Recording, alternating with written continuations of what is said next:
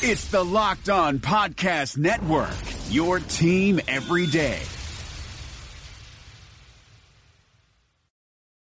It is Locked On Jazz for the 6th of November. The big, long, tall, and monsters, the Philadelphia 76ers are in town. We'll break them down.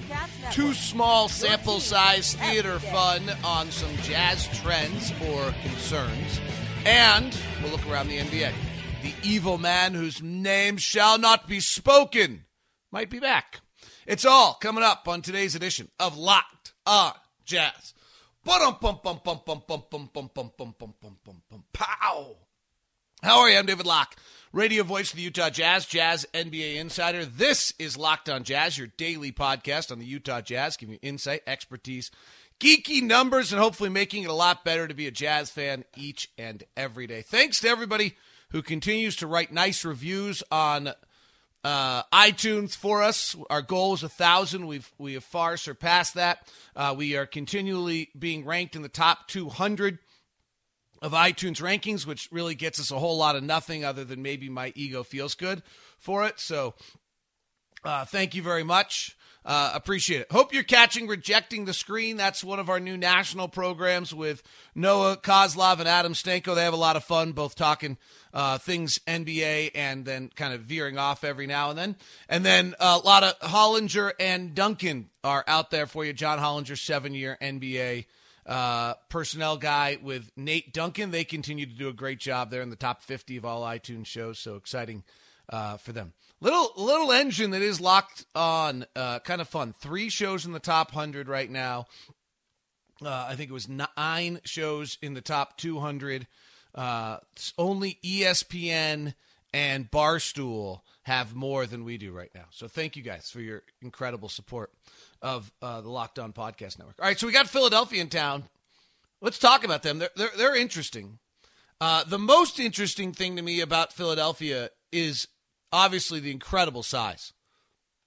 So they're just mammoth. And how do you, like, the idea of getting, if I was a coach, it would seem incredibly daunting to me trying to get ready for this game. Because, I mean, Ben Simmons is 6'10". Josh Richardson, who's kind of their point guard, is 6'5". Tobias Harris is 6'8". Al Horford, 6'9", played center most of his career. And Joel Embiid is 7 feet. Like, so obviously Gobert's going to match up on Embiid. Then what? I mean, if you actually, the defense you'd like to play on Simmons is Gobert guarding Simmons and having it be the way you did to Giannis, where you force Simmons to shoot from the outside. Ben Simmons is really interesting. So the first thing on Simmons is 17% of his shots he draws a foul. So that's really, really high. And as long as that's the case, then he's going to drive and he's going to draw fouls and he's going to do all these things. You've got to figure out, you got to really guard him. That's what he does well. Now, number 2 on Ben Simmons is his shooting is getting worse the more he's in the league. So Ben Simmons in his first year from outside 10 feet was 80 of 230. It's not good. It's 35%. It's not outrageous. It's 35%. There's a lot of guys outside 10 feet that are 35%, right? They're not particularly good mid-range shooters, and they're not great three-point shooters. And he took 230 of them, which, it's not a lot, but it's 3 or 4 a game. Last year, he was 25 of 105. 25 of 105. 24% from plus 10 feet. And he's taking 1 a game. This year, in the opening games of the season, he's 8 of 36 from outside 3 feet. He's 2 of 5 from outside 10 feet. So, in one sense, that's good. But now he's taking less than 1 a game. It's not actually the idea that Ben Simmons isn't making shots. It's that he stopped taking them. So you'd love to guard Ben Simmons with Rudy Gobert and just put Rudy Gobert in the middle of the paint. You might guard Ben Simmons with Bojan Bogdanović and put him in the middle of the paint. I don't know. and then have Royce O'Neal battle Al Horford? I don't know if you can start Jeff Green considering how he's playing right now. But maybe you have to start Jeff Green against Al Horford. That's always been the claim or the idea this year is that when you had the big guys, you start them. So Ben Simmons' usage is way down. His shooting is getting less good, and he's shooting less. It's pretty interesting. I mean, this guy averaged 17 points, 9 rebounds, 8 assists, 56% shooting. Is frankly like a notch away from being Magic Johnson and being a Hall of Fame player that alters the way the game is viewed. I mean, he's 6'10" point guard. He's incredible. And yet, it's not all there. Embiid is interesting because he's just a total powerhouse. And at the same time, if you can get Embiid to shoot from the outside, you're probably okay. And he likes to. So can Rudy get Embiid to play outside the paint? So when Joel Embiid, but he's not terrible, takes a mid-range shot, he's averaging about 4 mid-range shots a game, he shoots 36%. That'd be great. In the key, he's shooting 75% at the rim and 70% in the key. So, and he takes 7 shots a game in the paint. Can we limit, that number will be used on the broadcast as I write it down. Can we limit that? That's all you want to do with Embiid is push him out. Now, the other interesting one is that Al Horford, when he's on the floor with Embiid, becomes a non-factor. When Joel Embiid and Al Horford are on the floor together, Horford had 32 against Phoenix and 25 against Portland. But when Embiid comes back in the 14 minutes a night he's on the floor with Embiid, Horford is taking 2 shots per game. 14 minutes a night, he's taking 2 shots. In 25 minutes per game, without Embiid, he takes 14 shots.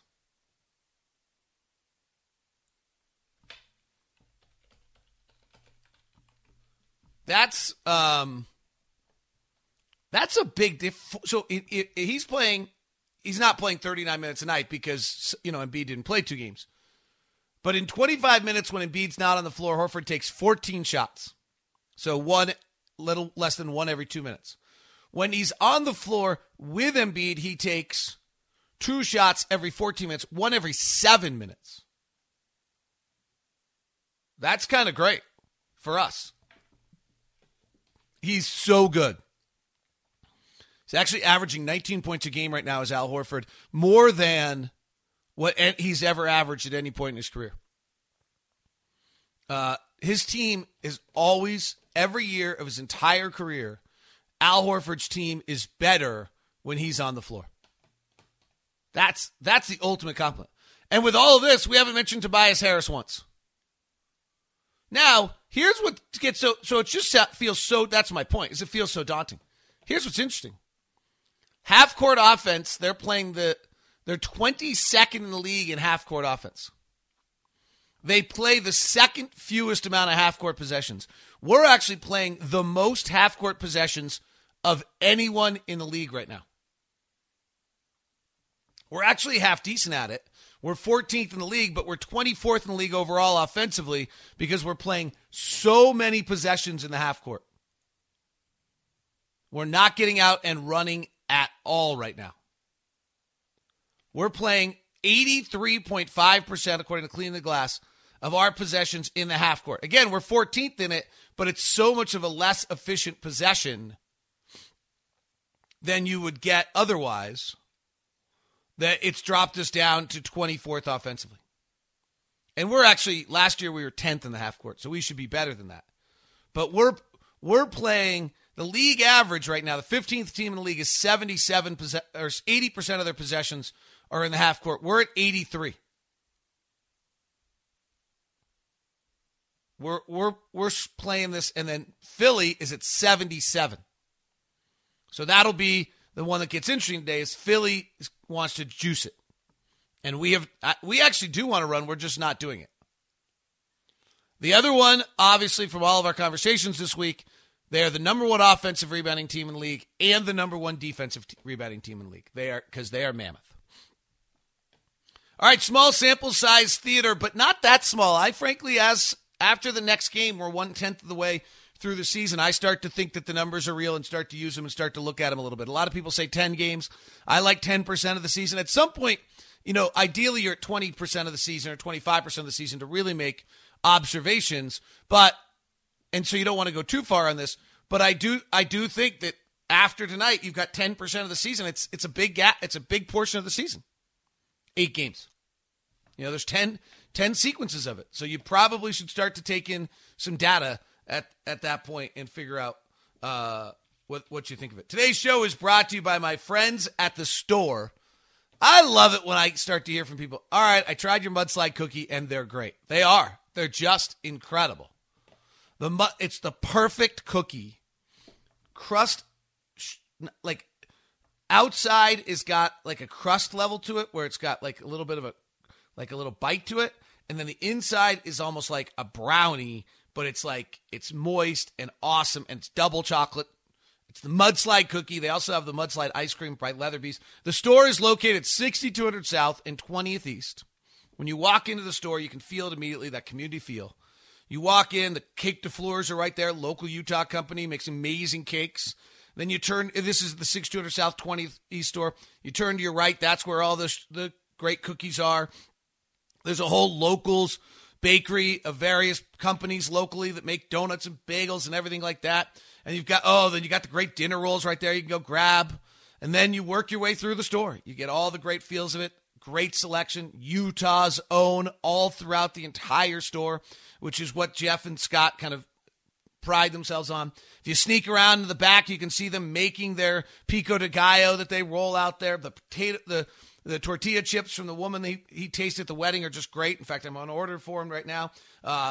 My wife has me run into the store today at either 600 South 20th East, at the Gateway now, located right downtown on the same street as the arena across from the Children's Museum, and the new mini store at 900 South and 100 West. Stop by the store, feel the greatness, feel the fantasy that is the mudslide cookie, and it's every bit as good as they say. Life is complicated, especially right now. You're spending more time inside, unable to go to restaurants, and that means you're cooking dinner. But if you're like me, I hate cooking. Multiple trips to the grocery store, hours of monotonous meal prep just so you can scarf down your food in minutes. So when it's dinner time, I grab my phone, open up an app, and order something. But after convenience fees, delivery fees, and who knows whatever other fees, it ends up being close to $100 for 2 people. But then I met Freshly. Just put up your feet and relax while Freshly chefs and nutritionists do all the hard work. All you do is heat for 3 minutes and dinner's done. Imagine a better for you golden oven fried chicken, steak peppercorn with sauteed carrots and French green beans, and my personal favorite, buffalo chicken with loaded mashed cauliflower. It's got fewer carbs. That's just a few of the 30 plus health conscious options to choose from. Freshly understands that food needs to be delicious, healthy, and simple because let's be honest here, if it's not easy, I'm not going to do it. And if it doesn't taste good, I don't want to eat it. Freshly is offering our listeners $40 off for their first 2 orders at freshly.com/lockedonnba. That's freshly.com/lockedonnba. All right, so we're going to take a look at some numbers for a second that are small sample size theater. I just mentioned one of them. So we're last in the league in getting in transition. Well, actually, that's not true. That's not true. We're 21st in the league in getting in transition. We're taking the most half-court possessions. We're about middle of the pack at both of the two, but because transition so much more efficient, it's dropped our offense to 24th. Little things to keep an eye on with us right now. So we're not getting any offense out of offensive rebounds. In fact, like some stunning numbers. Royce O'Neal has one more offensive rebound so far this year than Jeff Green. And Royce O'Neal has 1 offensive rebound. Royce O'Neal has 1 offensive rebound. Jeff Green has 0. In some ways, those are our power forwards. 0. The Jazz are 25th in the league in offensive rebounding. We weren't great at it last year. We were 12th. It's not a massive well, it is actually kind of or we're 29th in the league. It's kind of a massive difference. Like we were grabbing 1 out of every 4 misses last year as an offensive rebound. And this year we're grabbing 1 out of every 5 misses as an offensive rebound. That's like that matters. It's going to be hard for us to be an elite offensive team, 29th in the league in offensive rebounding. And those numbers I just shared are kind of insane. If you think of Bojan Bogdanovic as our small forward, then Jeff Green is a power forward on this team who has played so far this year a grand total, not very many, a grand total of 133 minutes and has 0 offensive rebounds. He only actually has 11 rebounds all season for a rebounding percentage of 4.8%. Here's what that means. If everybody got an equal amount of rebounds when they were on the floor, then you would get, each player would get have a 10% rebounding rate. Okay? If your 5 defensive players if you got every rebound and divided, it'd be 20% defensive rebounding rate. Jeff Green obviously has a 0% offensive rebounding rate, an 8.8% defensive rebounding rate, and a 4.8% rebounding rate. I mean, I can play some games here. It's a small sample size, so I don't want to like pick on Jeff, but like if I go do a basketball reference search for offensive or defensive rebounding rates below 5%, like you'd be stunned who the other players are. Stunned. Because they're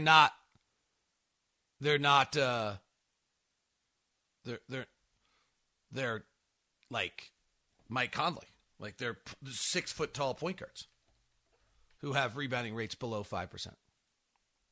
It's kind of stunning. And it's percentage of rebounds when you're on the floor. I mean, the best player ever win share when I did it the other night, just to put in perspective, John Stockton and Allen Iverson are like guys who have win shares or rebounding rates. Like, so Jeff's got a rebound. Royce O'Neal has 1 offensive rebound the entire season. So our 2 power forwards have 1 offensive rebound the whole season.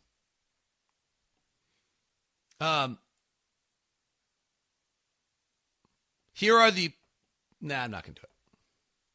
So those are small sample size theater, but it's something to keep an eye on. Turnovers, we're 25th in the league. I think we'll actually figure out. Free throw rate, we're 6th. And our shooting is 12th right now, and that's just because we're spending so much time in the half court. Our defense is great. Our defense is about to pull off something that is absolutely impossible, which is to be top 10 in all 4 factors.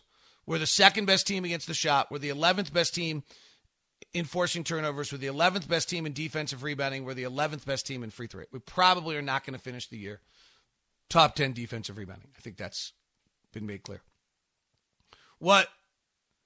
The reason the defense is great and going to stay great is what we always talk about, which is, where people are shooting.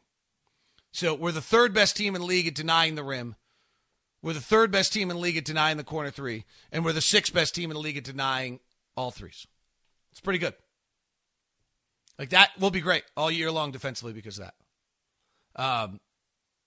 Philadelphia, by the way, number 1 team in the league denying the corner 3. Number 5 team in the league denying the 3. But they are allowing they're 25th in the league at shots at the rim. So you can get to the rim on them. All right, so there's sample size theater, kind of small sample. But, I think there's something to it. Let's look at lineups for a second. So the O lineup of Ko, Do, Joe, Bo, and Go. It's bad, but we're going with it. So it's Mike Conley, Donovan Mitchell, Bojan Bogdanovic, Joe Ingles, and Rudy Gobert. That lineup has now played 54 possessions and is plus 42. Pretty awesome. Unnatural, though. Okay? So it's pretty awesome. It's unnatural.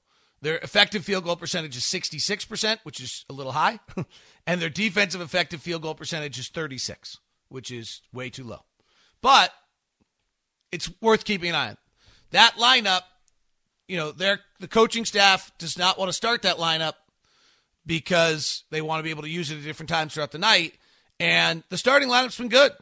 Like the starting lineup's plus 16 and probably with a more realistic number. The effective field goal percentage is 59%. The offensive rebounding is absolutely non-existent with our opening lineup, which is a little bit of a problem. It's 15%. So now we're at 1 out of every 6 rebounds. The defensive numbers are great, or really good at least, and they're sustainable, right? The numbers that I gave you on Conley, Mitchell, Bogdanovic, Ingles, and Gobert can't stay there. Like, they have to come back to the mean a little bit. So to think that they're plus 42, they're probably, if they can be plus 16, that'd be great. And that's what the starters are right now with much more realistic numbers. There's a few lineups that aren't good. Emmanuel Mudiay, Donovan Mitchell, Royce O'Neal, Bojan Bogdanovic, and Rudy Gobert. But these get into really small sample sizes. And then as we move down, things get ugly. And they're limited possessions, but they're really ugly. So Conley, Royce, Bojan, Jeff Green, and Rudy Gobert has really struggled. Donovan, Royce, Bojan, Joe, Rudy Gobert has really struggled. Mike Conley, Royce O'Neal, Joe Ingles, George Niang, Ed Davis has really struggled. Mudiay, Mitchell, O'Neal, Jeff Green, Rudy Gobert has really struggled. Some of the on-off numbers, and obviously who you're playing. So right now when Donovan's off the floor, we're in trouble. We are 25 points per 100 possessions better when Donovan's on the floor offensively. Donovan's been absolutely brilliant, though. That's a large part of it. Jeff Green is minus 19 per 100 possessions, and Royce O'Neal is minus 32. Royce has the worst plus-minus, it says, according to Clean the Glass, of any player in the NBA right now. It's weird. The defense is not as good when Royce is on the floor, which is strange, because Royce is a pretty good defensive player. The offense is not as good, which probably makes some sense. The offensive rebounding is better. Ed Davis, we were just about even with. Emmanuel Mudiay, we're plus. George Niang, we're pretty significantly negative, but he's only played 45 minutes. I mean, of our main guys we've played so far, Mike Conley's minus, Jeff Green's minus 19, and Royce O'Neal's minus 32. Early, one game can skew those. I really would say those are very early. The offensive rebounding numbers I gave earlier, I think, are pretty legit, and that's somewhat of a concern there. The only other one I would say is both Joe Ingles and Jeff Green are going to the free throw, and Royce O'Neal are going to the free throw line at such a low rate that when you have all of them on the floor together, it might be hard to be good offensively. So Jeff Green's going to the line the most of any of them. He's not playing as much as he once did in his career, but he's going to the free throw line about one and a half times a game. I think both Joe and Royce are below that. And we've talked rebounding. So those are the only kind of things I would keep an eye on there. All right, small sample size theater. I'm not sure. I think you just keep an eye on them, and I do. Like at some point you have to decide the numbers have some value. That would be my one comment on that. Is at some point you have to decide. Now probably 8 games is too little. 10 is just a round number you're choosing for no particular reason. So I'd like it to be that you want 20% of the season, you want 15% of the season, you want something of that sort to be able to believe in it. Eric Ellis and the guys over at Stealth Media are doing really, really cool things for you. I love the fact that Eric has taken the time to go get man cave TVs. Like if you're going to get Sunday NFL ticket through DirecTV, and if you're going to go make the switch to AT&T and DirecTV, then Eric kind of gets that, you know what? The fact is that what you are going to want here is you are going to want to make sure that you get a a man's cave TV, and he's got them at a cheaper price than you can get them at Best Buy or other places. So, the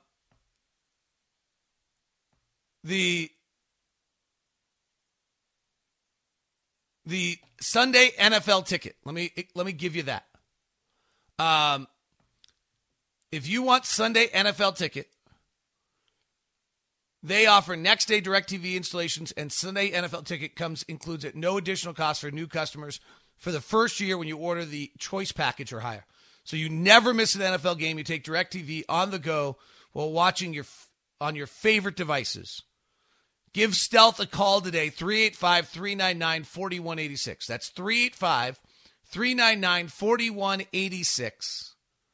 They even offer next day installation. So if you want it for this weekend, you can get it done. Give Eric a call, 385-399-4186.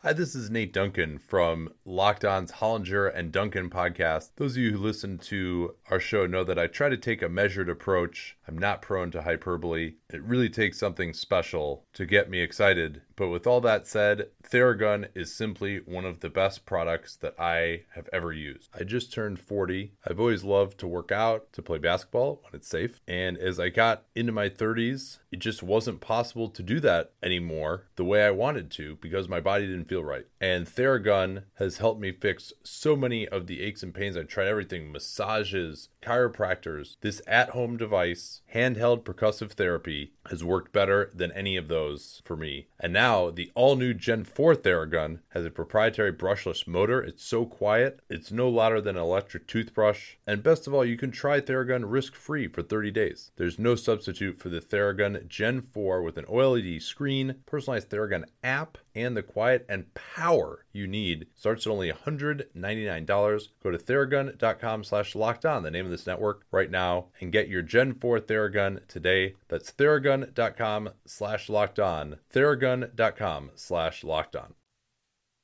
Indochino is the largest made-to-measure men's brand wear anywhere.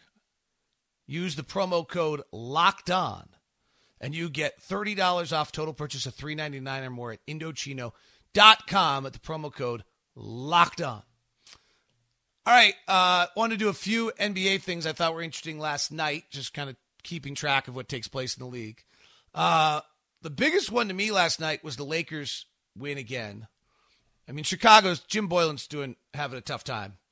And the Lakers outscored Chicago 38-19 in the fourth, and the Lakers should have lost this game.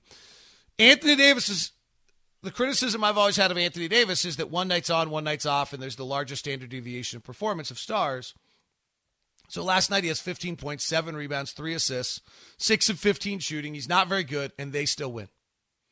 That's a big deal because that's what Anthony Davis didn't used to get. They didn't used to win those games. Defensive rating was a 108 last night. They continue. Interesting one going on with Lauri Markkanen. I was convinced this is a breakout year for Lauri Markkanen. Makes sense. It's his third year. The whole thing. He is shooting 38% from the field and 27% from three. I like Lauri Markkanen a lot. I really thought this thing was going to come together. That's a little disconcerting. Wendell Carter Jr. went off after the game about everything that's going on and that they're losing and he hates it and a bunch of things of that sort. So Chicago's a little bit of a dumpster fire, which is not the most surprising thing in the world. And they got a rookie taking 15 shots in 24 minutes last night. Wow. So that jumped out at me at that one last night.